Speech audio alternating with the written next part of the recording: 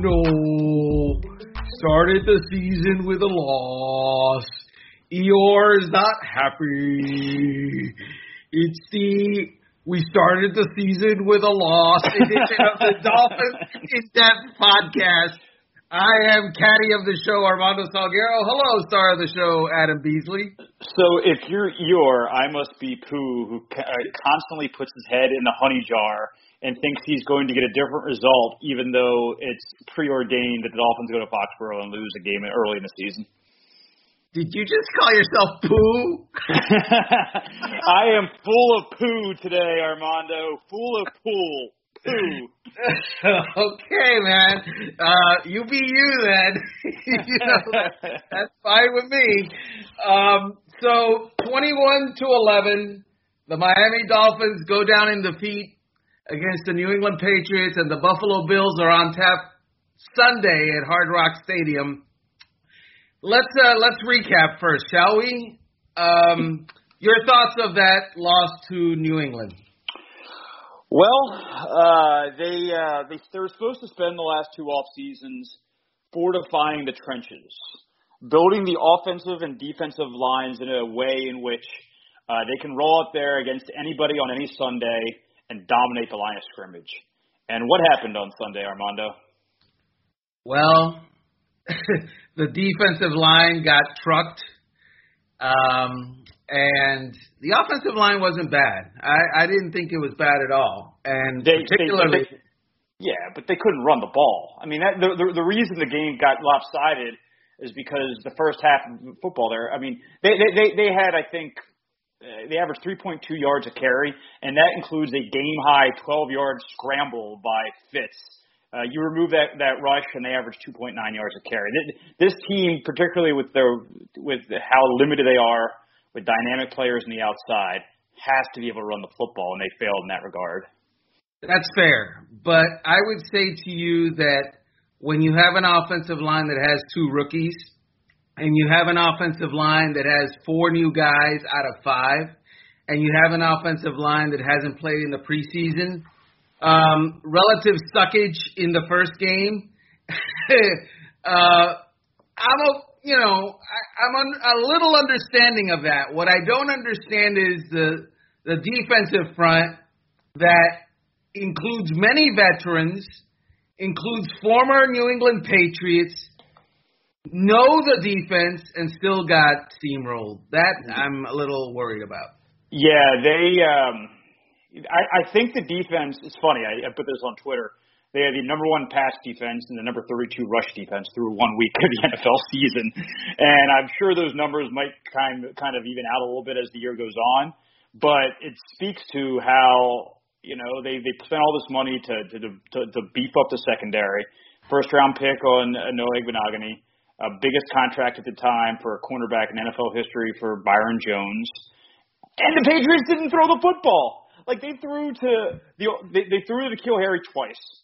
They threw to Danny Amendola, I think, 4 or 5 times, and that was it. I mean, Izzo had a couple of catches, but they had such little respect for the Dolphins' front seven that they didn't even try to throw the football. They knew if they ran it 40 to 45 times, got Cam going with the zone read, they wouldn't have to throw the ball. And what scares me, Armando, is I think when the season goes on and you get to the Garoppolos of the world, you play more pocket passers, the defense could be pretty good because I think, they got pressure on the quarterback in a way that they hadn't last year. And as I said, their coverage was fine. But that's the problem is that they've got Josh Allen on Sunday. And my thoughts on Josh Allen, but the one thing he can do very, very well is to create off of broken plays and run the zone read. So, yikes.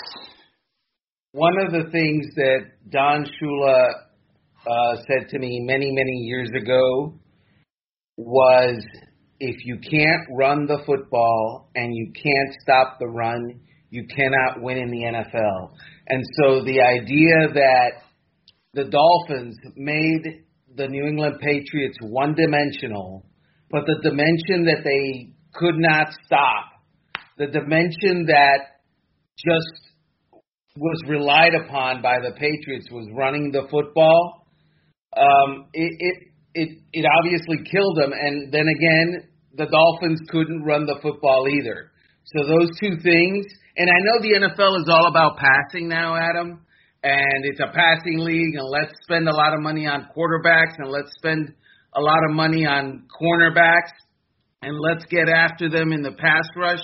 I get all that, and let's hire a left tackle and pay him $22 million a year like Laramie Tunsil is making. But if it comes down to a physical game of controlling the line of scrimmage, and the Dolphins lost at the line of scrimmage on offense and defense. Yes, I agree. I think the run game would have been bad. The run defense would have been bad even without Cam. But the Cam with the zone read stuff just destroyed him. And I read your item from this morning. I agree. Agba was not good. Shaq Lawson, in my opinion, was worse. I mean, I went back and watched the game this morning, and he was guessing. And he was guessing wrong every single time. And Cam was savvy enough to – they basically baited Shaq Lawson for most of the first half, and he had no answer whatsoever. And these are – Lawson and Agba were supposed to be the fixes, right? Those were supposed to be the two guys they brought in to fix their perennial issue of protecting the edge. Like you got to set the edge. You got to funnel everything inside. They didn't do that. Kyle Van Noy, who has not spoken to us, by the way, since the game, didn't speak Sunday, didn't speak yesterday. I think the game-deciding play, the 23-yard jet sweep by Edelman.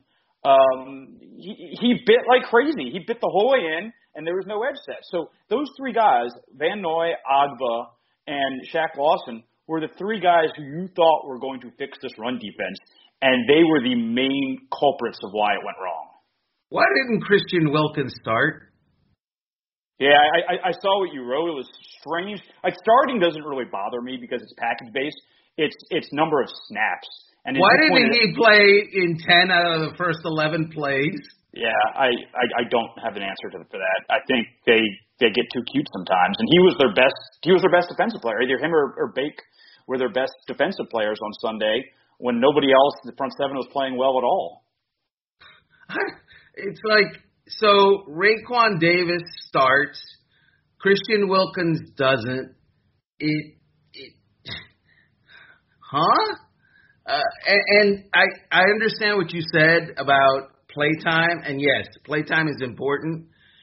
When the game began and the New England Patriots showed you immediately, this is our game plan, let's do this, and one of your better front seven guys is on the bench for most of the first half, most of the first quarter, that is weird. That is inexplicable. They had I'm looking at the participation chart right now, and of their front seven guys, here are guys who out-snapped Christian Wilkins. Jerome Baker is understandable. He's an every down player. But the next front seven player, Shaq Lawson, was on the field for 60 of 64 snaps, and he had maybe 3 good plays of those 60, okay? Agba got more snaps, and Devon Godshaw got more snaps than Christian Wilkins. And I know Godshaw's a try-hard guy, but he was invisible on Sunday. He was part of the problem, not the solution. Wilkins was at least making negative plays. All right? So when your number one pick from 2019, who is one of your 2 or 3 best defensive players on that day, is only getting 43 out of 64 snaps, something's up with that. I just, I understand that it's the first game and there was no preseason and there's going to be issues, right, for everybody. Except that I'm pretty sure that for New England, it was the first game and they didn't play a secret undercover preseason somewhere. So how is it that they were able to overcome those hurdles, and the Dolphins were not able to overcome those hurdles? That's a rhetorical question, right? Are you saying that it has something to do with Hoodie? I'm saying that with all due respect to the great Don Shula, Brian Flores was not the greatest coach of all time on the field on Sunday. Bill Belichick was. was.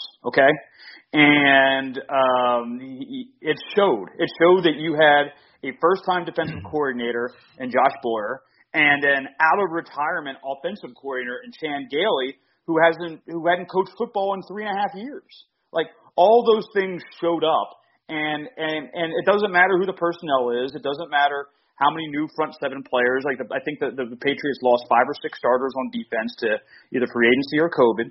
Doesn't matter. Doesn't matter that it's a brand new quarterback with a brand new system. I mean, we talked about it. That was old school football. Like, they were running schemes that you would see in the 40s and 50s, right?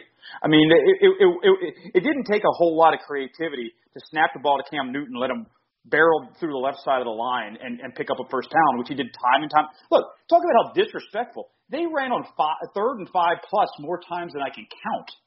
3rd and 5 plus, just snap the ball to Cam. We know the Dolphins can't stop him. How do you not adjust to that? They ran quarterback sweeps. They ran a freaking quarterback sweep. How do you do that in the NFL? It's a quarterback sweep. 2020, they look like, the old school Big Ten from the golden age of television. Holy Moses! I thought it was Bobby Douglas out there with the '74 Chicago Bears. What was that? Before we go to the break, tell me what you thought of Chan Gailey's offense on Sunday. Oh, why don't we go to the break and talk about that on the other side? That way, we can build the anticipation. We can do that because you're the star of the show. Caddy of the show had done this differently, but you're the star of the show. I defer. Let's go to the break. Star of the show, rewriting script of the show, Adam Beasley. How did Chan Gailey's offense look on Sunday? Now I'm going to let our faithful listeners in on a little secret. That's what you call in the business stalling, because I had no immediate thoughts. And so I wanted to take the 2-minute break we had to listen to ads to get my thoughts together. And here are my thoughts, Armando. They didn't have an answer after Devontae Parker got hurt. They didn't have a great answer before he got hurt, but in the second half, they didn't have an answer. You know what their offense was? Myles Gaskin and pass interference. That was their offense in the second half. And it was puzzling to me that Chan Gailey had spent 5 years, I think, with Fitz in Buffalo and New York, certainly at least 4, but maybe 5 years. We'll have to go back and look with Fitz. And he hasn't realized by now that what Fitz does well is improvise, A, and B, throw jump balls. I mean, that's really what their entire offense was the second half of last year, was Fitz throwing jump balls at Devontae and Mike Gesicki. We saw some of that in the second half, but I don't think we saw any of that in the first half, did we? You ready? Showtime. On May 3rd, summer starts with The Fall Guy. Let's do it later. Let's drink a spicy margarita. Make some bad decisions. Yes. Audiences are falling in love with the most entertaining film of the year. Fall Guy. Fall Guy? Fall Guy. That's what the poster said. See Ryan Gosling and Emily Blunt in the movie critics say exists to make you happy. Do you want to make it out? No. Because I don't either. It's not what I'm into right now. What are you into? Talking. Yeah. The Fall Guy. Only in theaters May 3rd. Rated PG-13. Get ready for the greatest roast of all time. The Roast of Tom Brady. A Netflix live event happening May 5th. Hosted by Kevin Hart. The 7-time world champion gets his cleats held to the fire by famous friends and frenemies on an unforgettable night where everything is fair game. Tune in on May 5th at 5 p.m. Pacific time for the Roast of Tom Brady. Live only on Netflix. I didn't see a whole lot of it in the first half, that's for sure. And isn't it troubling to you that Matt Breida was an afterthought? Yes, I know you're not a huge Myles Gaskin fan. I know you're. No, I just think Matt Breida is proven. He's done it. No. I think the bigger issue is, and yes, I agree. There is some duplication of skill set between Gaskin and Breida. I don't know why they went with one or the other, but I don't think Gaskin was bad. I mean, he he was their best offensive weapon after Devontae got hurt, which is, I can't believe those words just came out of my mouth. But he was their most reliable offensive weapon after Parker got hurt. To me, what was the most puzzling is, why can't they power run? Why did Jordan Howard have 7 yards on 8 carries? Right? I mean, this is going to sound like a total slander, but what was the difference between Jordan Howard on Sunday and what we saw out of Kalen Ballage last year? It was the same product. Look, this is my problem, and this is the reason that I raised Matt Breida, okay? Matt Breida was acquired by the Miami Dolphins for a 5th-round draft pick. They're paying him, what, $3 million this year? Yeah, I think 3. Okay, so they're paying him $3.3 million and at the cost of a 5th-round pick. You said I'm not a Myles Gaskin fan. That's not true. I just have not seen Myles Gaskin perform. I have not seen him do anything remarkable. I have seen Matt Breida in the NFL do remarkable stuff. I have seen 50-yard runs. I have seen 60-yard runs. I've seen that. So I know he's capable of it. My point is, if you have Myles Gaskin on the roster last year and he got run at the end of the year, and you think he's better than Matt Breida at the start of the 2020 season, I know where you're going with this. Why did you pay a 5th-round pick and $3.3 million for Matt Breida?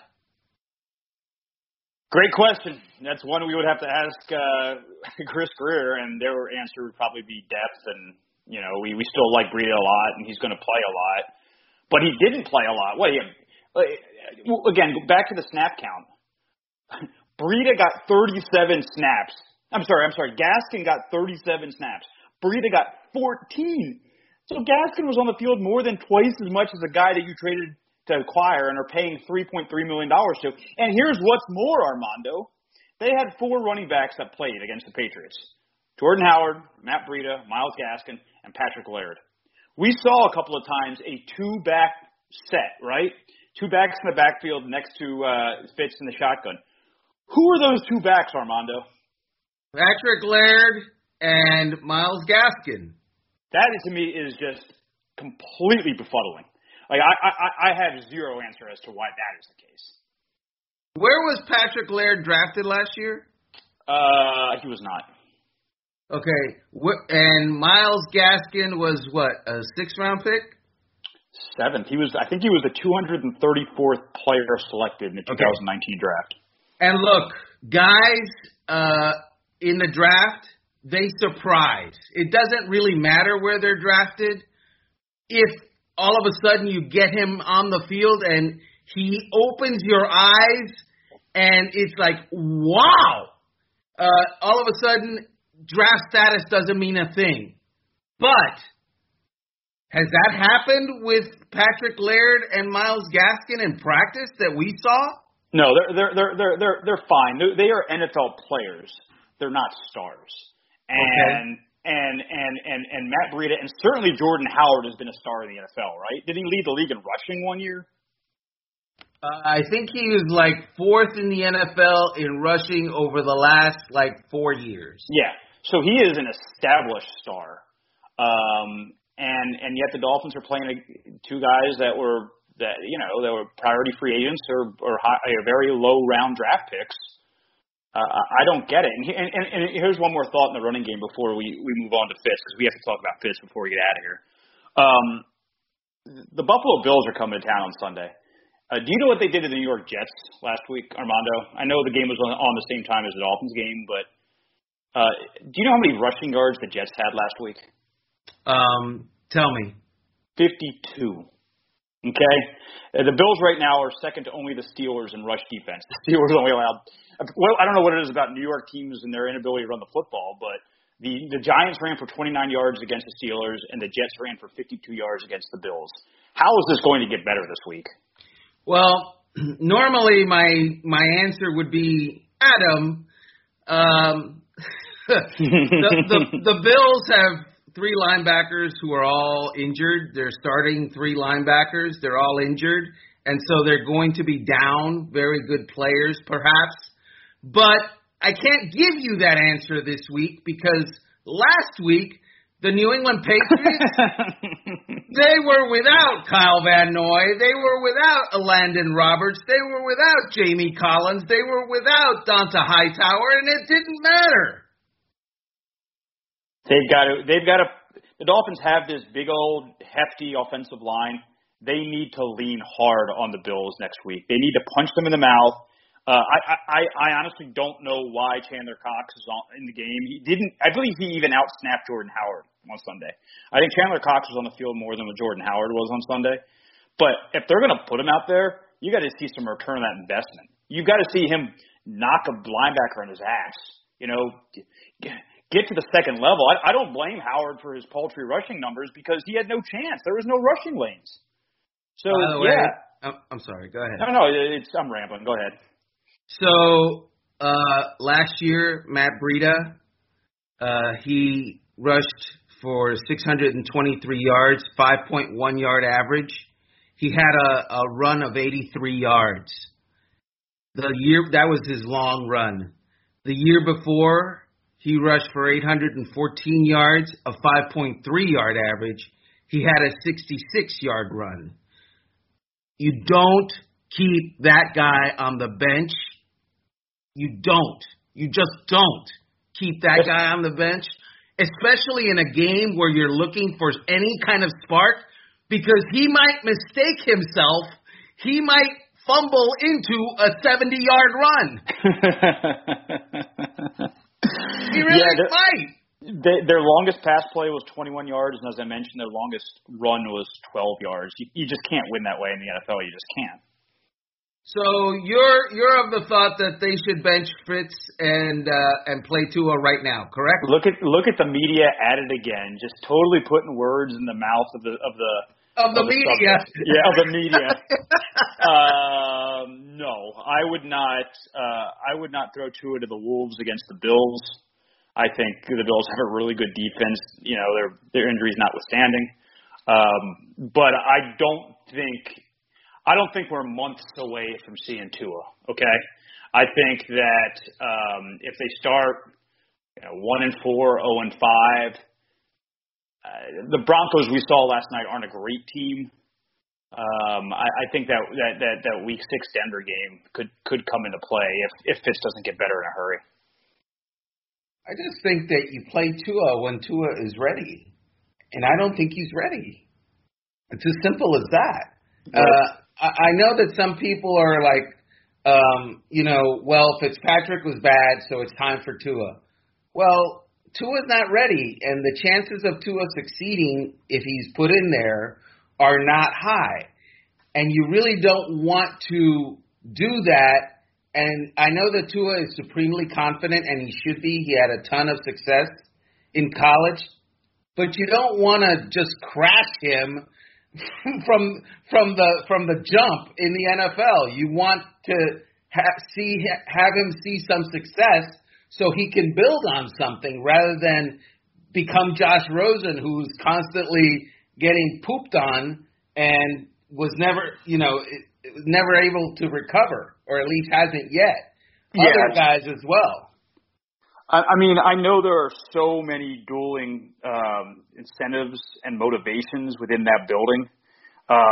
Certainly, Stephen Ross wants Tua to have a long, productive, winning career. And if that means sacrificing 2020 to do it, he's not going to be it's not going to tear him up. And if they get another top 5 draft pick and maybe 2 top 10 picks if the Texans aren't any good, then you really, really can start building on what you have. But I don't know if Chris Grier has that time. I don't know if even Brian Flores has that time. They need to show improvement. And if they start 1-4, 0-5, and the locker room's like, what the bleep, get Fitz out of here. We've got this phenom. I don't know how they can hold that off. Fitz was not terrible. I know he threw 3 interceptions, okay? Mm-hmm. On one of them, Preston Williams, he slipped or lost his footing. He played kind of tentative coming back from the ACL, to be honest with you. Very tentative. He slipped twice when Fitz was trying to get big plays out of him. Twice in the game. Right. And so, and as a result, Stephon Gilmore was right there and obviously had the interception. On the last interception to end the game, he's trying to get something to happen. He's throwing a 50-50 ball to Gesicki. Gesicki falls down or gets pulled down or something happened there. Ball goes straight through where Gesicki would have been standing into the hands of the New England defender. So the other one was bad. Mm-hmm. The other one, the middle interception, the second, he threw it right to the defender that he didn't see. No excuse for that. Right. But they didn't have a running game. He didn't have his best wide receiver. His second best wide receiver was tentative, and the tight end didn't show up. So, yeah, it's all on Fitz. He screwed it up. Understood. And yes, there were things that were beyond his control. Having said that, Adam, let's understand what Ryan Fitzpatrick is, right? He had a good enough season last year, right? 20 touchdowns, 13 interceptions. His history is he follows good with bad. Yeah, I mean, if that trend and narrative continues, we saw certainly the seeds of something pretty sinister sprouting for the Miami Dolphins in 2020. I think he's going to bounce back. I think, look, it's going to be tough. I haven't seen the line. They're going to be underdogs at home, and maybe even substantially so against the Bills. They don't play two of the better teams in the conference every single week, and things will get easier, things will get better.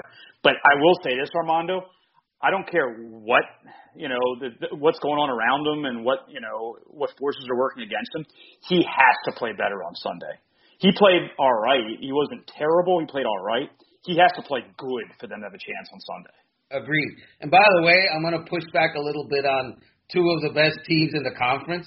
I don't think the New England Patriots are that good. I think they and the Bills will make the playoffs, but I agree. Really? I think because they get to play the Dolphins and the Jets 4 times. Oh no, that's wrong. Well, think about it. I mean, there's 7 teams that are going to make the playoffs in the AFC this year. Okay. And like the 6 division opponents for the Patriots, the 6 division opponents for the Bills, and you could even say the 6 for the Dolphins. None of those teams you think are going to win the Super Bowl. Like none of those teams are great. And so if you get hot and you go 4-2 in the division, it's not that hard to get to 9 wins, and 9 wins is going to get you the playoffs this year. Interesting. So let's put a bow on it. Last question from me to you. Ryan Fitzpatrick plays poorly on Sunday. Do you bench him? In game or week 3? Week 3. Who do they play week 3? Jacksonville? Yeah. Ugh. I haven't seen how Tua looks. We haven't watched Tua practice in almost a month now.